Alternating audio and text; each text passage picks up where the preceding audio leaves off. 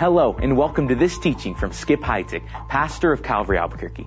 Skip's teachings are shared globally, and we're grateful to hear how God is using them to restore lives with His love. If this message shines Jesus' love in your life, we'd like to know. Email us at mystory@calvaryabq.org. And if you'd like to support this ministry financially, you can give online securely at calvaryabq.org/giving. The birth of Jesus Christ provided the world with hope. In our new series that Pastor Skip's titled, Jesus, Hope Foretold, we focus on the prophecies of Jesus' first coming, culminating in the celebration of Christmas. In the message, A Birth Foretold, we first consider the prediction of Jesus' birth. Now let's turn in our Bibles to Isaiah chapter 7 as Skip begins. We're launching into a short little series leading up to Christmas. It's called Hope Foretold. And today we want to talk about His birth foretold, and then next time His life foretold, and then His death foretold. So would you turn in your Bibles to the book of Isaiah chapter 7. Isaiah chapter 7 has a verse 14, which predicts His unusual birth. I think it's safe to say that the world has seen its share of unusual births. I'll give you a few examples. A couple years ago, a gal who was pregnant at 39 weeks decided to run the Chicago Marathon. Don't know how she got away with that. She got permission from her doctor to run, and the plan was that she would run the first half of that 26.2 mile race, and then walk the second half. Well, she's 39 weeks pregnant. She manages to run half the race, and about halfway, she starts feeling labor pains. And yet she and her husband walked the rest of that race only to go immediately to the hospital and birth a child. A child was born right after she finished the race. That's an unusual birth. Another one is that of a British teenager who was in labor. Her name was Amy Buck. She was in labor for 20 days. Almost 3 full weeks. Evidently, at 19 weeks of her pregnancy, she went into premature labor, and they gave her a medication to delay the labor, and boy, it did. For about 3 weeks, she was in labor. I discovered the oldest woman on record to give birth was a lady from India, 70 years old. She had never before had a child. Her name was Rajo Devi Lohan from India. She had been married 50 years. Her and her husband wanted children, and she got one at 70 years of age. And then finally, for unusual births, is the largest child born. Let me rephrase that. The largest child born to survive. No, again, I have to rephrase that. The largest child born who survived and whose mother survived. That'd probably be a better way to see it. And that record comes from September of 1955. Carmelina Fedele of Aversa, Italy, gave birth to a baby boy weighing, get ready, 22 pounds, 8 ounces.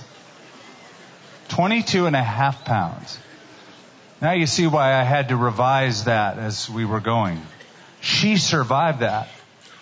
But certainly Jesus Christ still holds the record for the most unusual birth. You'll see why in just a moment as we read this wild prediction from Isaiah. When Jesus was born, His birth didn't simply provide the world with another birth. It provided the world with hope because of who He would become and what He would do. It's been said that a person can live for 40 days without food, can survive for 3 days without water, 8 minutes without air, but not a single second without hope. When Jesus was born, hope came into the world. Let me explain that. Paul the Apostle in Galatians 4 said, when the fullness of time had come. Listen to that phrase. When the fullness of the time had come, God sent forth His Son, born of a woman, born under the law. That's Galatians chapter 4, verse 4. It was just the right time. What does that mean? Well, first of all, it was the right time spiritually. There was a hunger that had been developing that was, some historians say, at fever pitch just before Jesus was born. The Jews had always anticipated, longed for, prayed for a deliverer, a Messiah. But now that Rome had occupied their territory, that grew to such a longing, a depth of longing like never before. And not only the Jews, but we are told that people of other religions, like even the Roman religions, were burnt out on their religious systems, and they looked toward Judaism with their hope in the coming deliverer, their monotheistic viewpoint. And so it was the right time spiritually. Second, it was just the right time culturally. For the first time since the Tower of Babel, the world was now unified with a single language, the Greek language. You could go from India to Britain 2,000 years ago and share the same ideas in the same common, precise language. Also, it was the right time politically. 2,000 years ago, Rome had taken over the world. And because Rome had taken over the world, as oppressive as that might feel to the Jews in Judea, it still brought a unification of the world.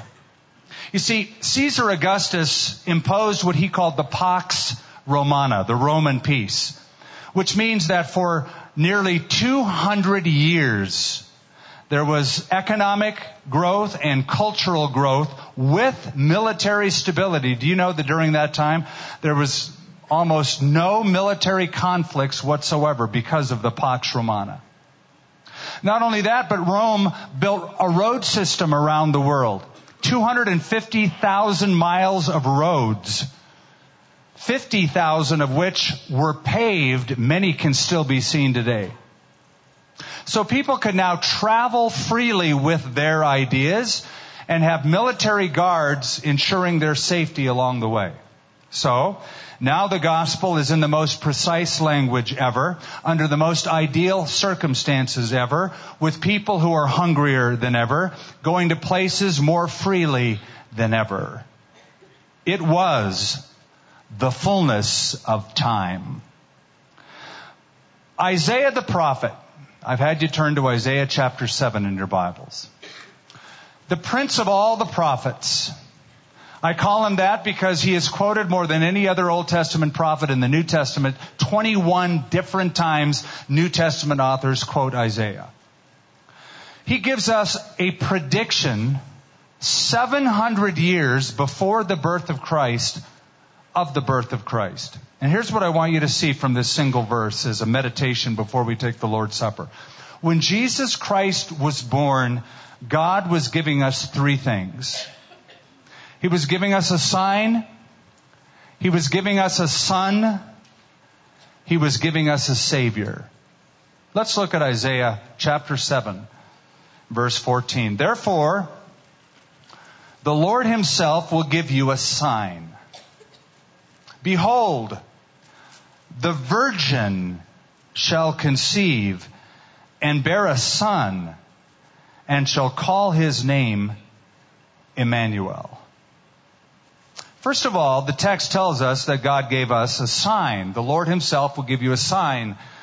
The word sign means, in Hebrew, a signal, a mark, a token, or you could even translate it, a miracle. The Lord Himself will show you something, a miraculous token, a sign. I see the Old Testament prophecies of Jesus like road signs. And by the way, there are hundreds of them. As like road signs on the road telling you that something is coming down the road. Whether it's a sign that tells you the name of a city that you'll be going through if you keep driving, or you see a picture of a restaurant and food that is promised to be served, you see on the road sign something that is coming. And Matthew, when he writes of the birth of Jesus Christ, refers to this road sign of Isaiah. Matthew writes in chapter 1, so all of this was done. That's the birth of Jesus. All of this was done that it might be fulfilled, which was spoken by the Lord through the prophet, that's Isaiah, saying, behold, the virgin shall be with child and bear a son, and they will call his name Emmanuel, which is translated God with us. Now, allow me to just unravel the context a little bit. I always like to make sure you understand the text in the context around it. And I'm doing this because if you were to just read this chapter, you might scratch your head and say, I get the fact that a virgin is going to be with child, which is miraculous, certainly, but I really don't see reading the chapter how this has much to do with Jesus who will be born in Bethlehem later on. So let me just paint the picture for you. This chapter 7 of Isaiah, is about Isaiah the prophet approaching the king of Jerusalem, of Judea at the time. His name is Ahaz. Ahaz is worried the day Isaiah comes to visit him. Why is he worried? Because there are 3 nations above him that are bearing down on him politically, militarily. The first is the kingdom just to the north of Jerusalem. That's the kingdom of Israel, under the leadership of a king by the name of Pekah. His name is mentioned here, but we're not going to read the whole chapter. So the kingdom of Israel, and above Israel, the kingdom of Syria, with the headquarters in Damascus. It's a problem now, it was a problem then. So you have Israel and Syria both joining forces to fight an even bigger bully north of them called Assyria. And so these 2 northern kingdoms have formed a coalition to fight against the Assyrians, and they asked Judah to help them in the coalition. Ahaz said, no way, I don't want to fight the Assyrians. So these 2 guys say, fine, then we're just going to attack you. So what King Ahaz does, he's panicked. He sends a bribe of money up to Assyria to have them attack those 2 intermediate bullies. Follow so far? You take care of them and then I'll be fine. Well, just then God sends Isaiah the prophet in. And Isaiah says, don't worry about Israel and Syria. They won't be a bother to you. In a couple of years' time, they won't even be on the map. They'll be taken captive by the Assyrians. Don't even worry about them. And then, while Isaiah is in the presence of the king, he says this, hey, king, ask the Lord for a sign. Go ahead, ask him for a sign. Any sign at all, in heaven above or down on the earth. Just ask him for a sign. And the king acts real pious, goes, I'm not going to ask the Lord for a sign. I'm not going to test the Lord. Now, what he really meant by I'm not going to test the Lord, because that sounds really pious. I know people like that. They say stuff like that. I'm not going to test the Lord. What he really meant, translation, is I'm not going to trust the Lord. Because he's already proved that he doesn't trust the Lord by sending money to the Assyrians, saying, I trust you to take care of my problems more than God to take care of my problems. So Isaiah comes back at him and goes, okay, you don't have to ask for a sign. God will give you a sign anyway.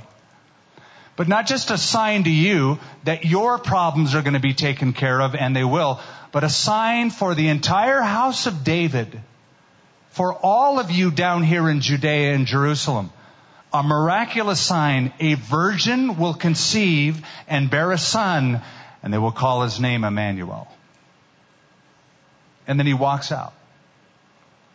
700 years later, Matthew, in looking at the birth of this boy in Bethlehem, says, that's the road sign that has happened in our recent days. This is that which was spoken of by the prophet. These are signs. God gave us a sign. I don't know if you've ever considered the signs that the prophecies of the Old Testament are to people in general. But evidently, God wanted to make sure that there be none of this nonsense of people saying, well, people have different beliefs. They believe in this person or that religion, and everybody has their own belief system. God wanted to make sure that people knew exactly who the one he was sending to the world would be, precisely by giving them signs in advance.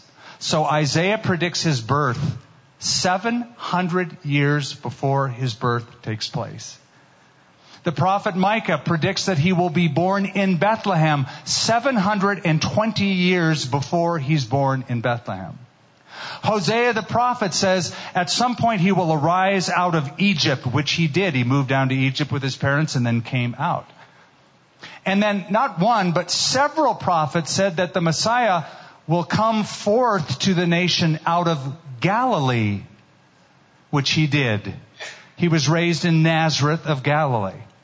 So you've got sign after sign after sign that Jesus fulfilled. There are, as I said, hundreds of them. Why is this important?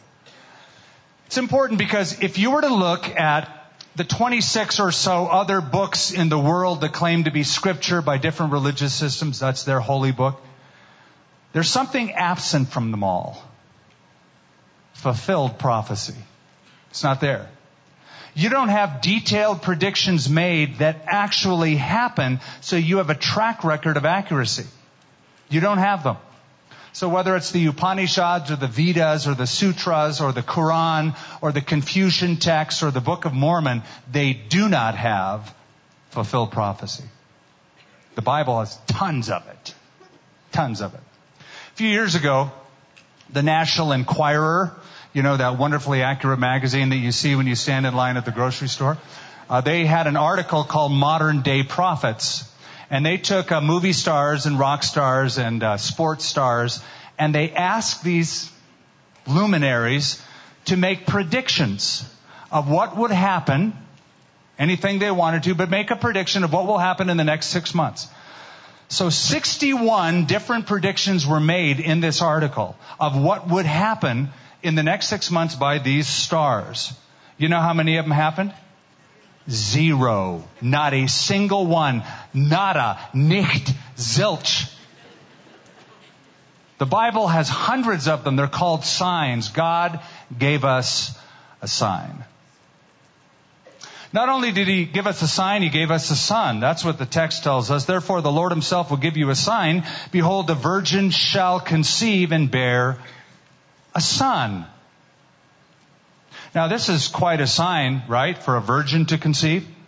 When the ultrasound of a virgin girl reveals there's a pregnancy, that's some kind of sign. That's a miraculous sign. A few years ago, when Larry King was still working for CNN, he said, if I could interview a single person out of history, I'd want to interview Christ, and I'd ask him a single question. Are you really virgin born? He said, I'd ask him that because his answer would absolutely define history for me. What did he mean by that? Well, Larry King is Jewish. And he must know that the sign of a virgin birth was a sign given to the Jewish people. But if that really happened, if this really came to pass, it changes everything. Because this is a miraculous sign. No human has ever been or ever will be born without a father. Human birth requires a human source for a sperm to inseminate the egg of a woman. But there's only one person who's ever been born without any contribution of a male, and that is Jesus Christ. A virgin shall conceive. You see, this is why Joseph was having a tough time. This is why he was going, I don't get this. I know I didn't do it, but she's pregnant. And there's only one way that can happen. And he's just, right? I mean, he's beside himself. That's why he had to get a special visit by an angel who said, Joseph, don't be afraid to take Mary to be your wife. The angel said, for that which is conceived in her is of the Holy Spirit. This is unique. This is singular. This has never happened before, nor will it ever happen again. This is a virgin birth. Now, some of you may be predisposed with a scientific background to hear this and go, well, not so fast. You know, in science, we have this phenomena called parthenogenesis. Some of you may have heard the term parthenogenesis, where creatures are conceived asexually, that is, without fertilization. It happens in certain insects and plants, lower life forms, lower invertebrates. Honeybees, for example, their unfertilized eggs will develop naturally into the drone bee. Silkworms, since the 1800s, there's been an artificial parthenogenesis that has caused them to be produced.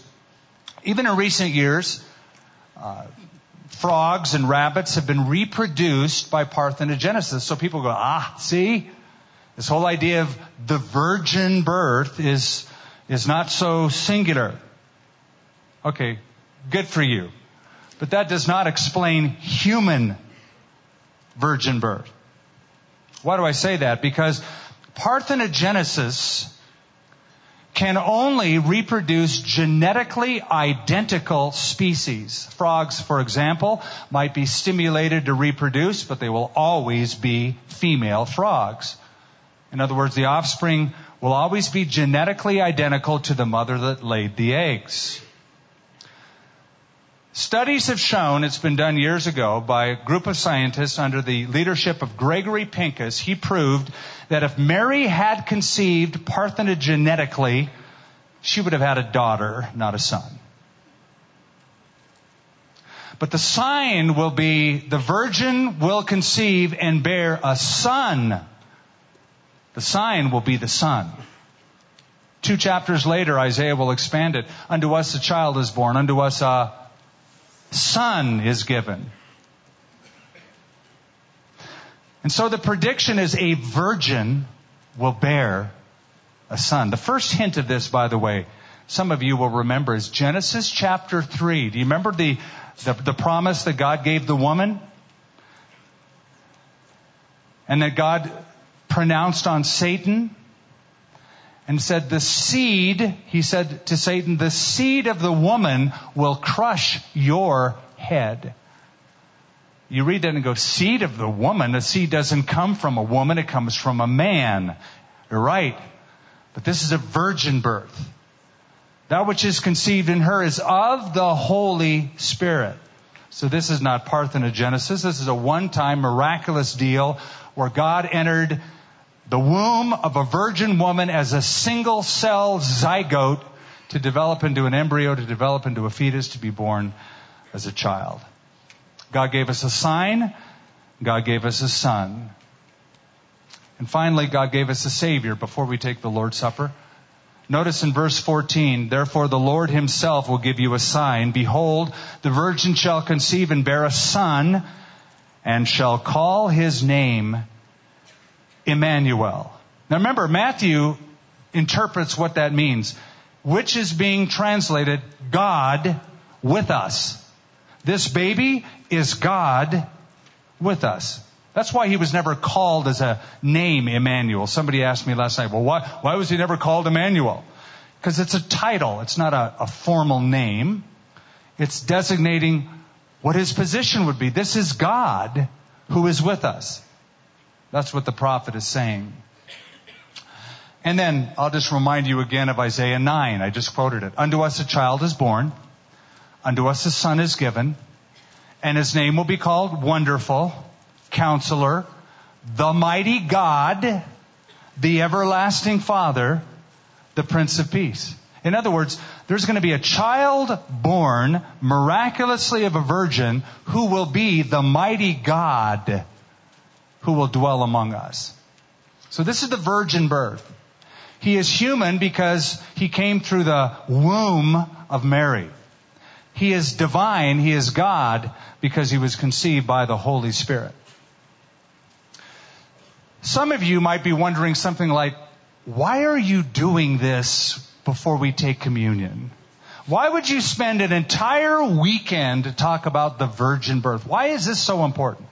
Here's why. Hear me well. If there is no virgin birth, there is no hope. If you say, well, virgin birth, you don't really have to believe in that. Oh, yes, you do. Because without the virgin birth, there is no hope. Why do I say that? Because without the virgin birth, that means that Jesus was born like everybody else. And if Jesus was born just like everybody else, then He's not God. And if He's not God, then His claims are lies, because He said He was God, and those people who wrote about what He said and what He did also said that He knew He was God. And if His claims are lies, then salvation is a hoax, because the Scripture says the virgin-born Son of God will come and die for sin and resurrect from the grave. And we believe that to be true. It is a cardinal truth that we hold to. So this is the virgin birth. This is the God-man. As man, He's the perfect representative of us. As God, He's the perfect sacrifice for us. So think of it this way. On the cross, Jesus' arms stretched out. Think of it as Jesus with one hand taking the hand of God the Father, and with the other hand, the hand of humanity. And bringing them together, reconciling them over His dead body. Now the two that were distant can be one. Now there can be relationship. Now there can be fellowship. So yeah, there's been some unusual and amazing births, but none like this unique birth, virgin birth. This is not somebody parthenogenetically produced. This is not some quasi-natural experiment in reproduction. This is the God-man conceived by the Holy Spirit. He came upon Mary.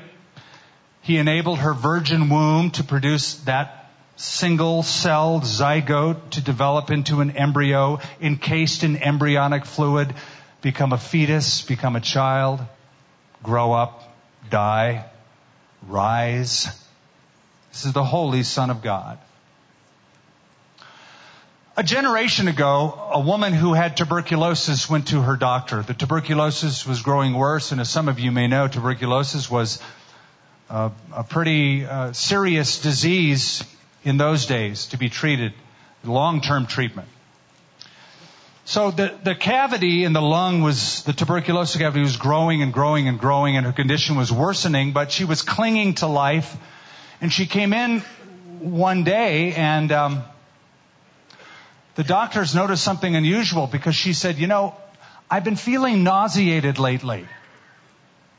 Is that normal? And they said, no, it's not normal. And so they were examining her, and they noticed that tuberculosis had stopped growing. The cavity had stopped growing. And so doctor said, run some tests on her, see if she's pregnant. She turned up pregnant. And the doctor wrote this. The chest X-ray reveals that the growth of the tuberculosis cavity has stopped. And the reason is that her diaphragm is pushing up against her diseased lung to make room for the child that she bore. And the doctor concluded with these words, it was the child that saved her. It's the child that saved us. It's the virgin-born Son of Mary, Son of God, that came into this world to save us. We celebrate that today. I'm going to pray, and the communion leaders are going to come up. The band's going to come. We're going to pass these elements out. I'm going to ask you to wait till we all have them together. This is for believers who really believe that Jesus did this for them, and they enter into this as a pact of worship. Father, thank you for the work of Jesus in coming to this world. And when He was born, He brought hope, because He came in the fullness of the time, at just the right time, to redeem those who are under the curse. And Father, these elements speak of what He came to do. He came to die. He was born to die. And He Himself, when He was grown, took the elements of the bread and the wine, passed them out to His disciples, and said, when you do this, and do it often, do it in remembrance of me. My body broken, my blood shed. In Jesus' name, amen. God gave us a sign. God gave us a son. God gave us a Savior. If I were to boil all of what we just heard from the Scriptures this morning into one little statement, it would be, Jesus loves me, this I know, for the Bible tells me so. Over and over again, the Bible tells you of the great love of God for you. And Peter said, even though we don't see Him, yet we love Him, and we rejoice with joy unspeakable and full of glory. So we take this bread, symbolizing we believe His broken body was broken for us. Let's take.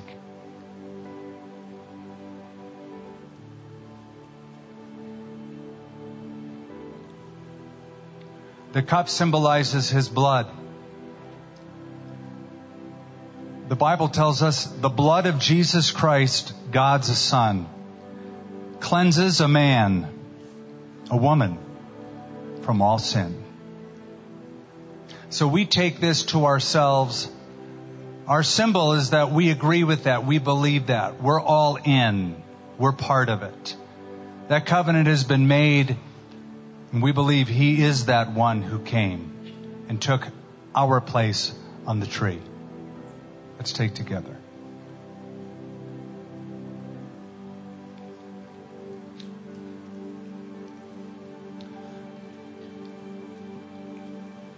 Lord, we're in awe because no one has loved us this much.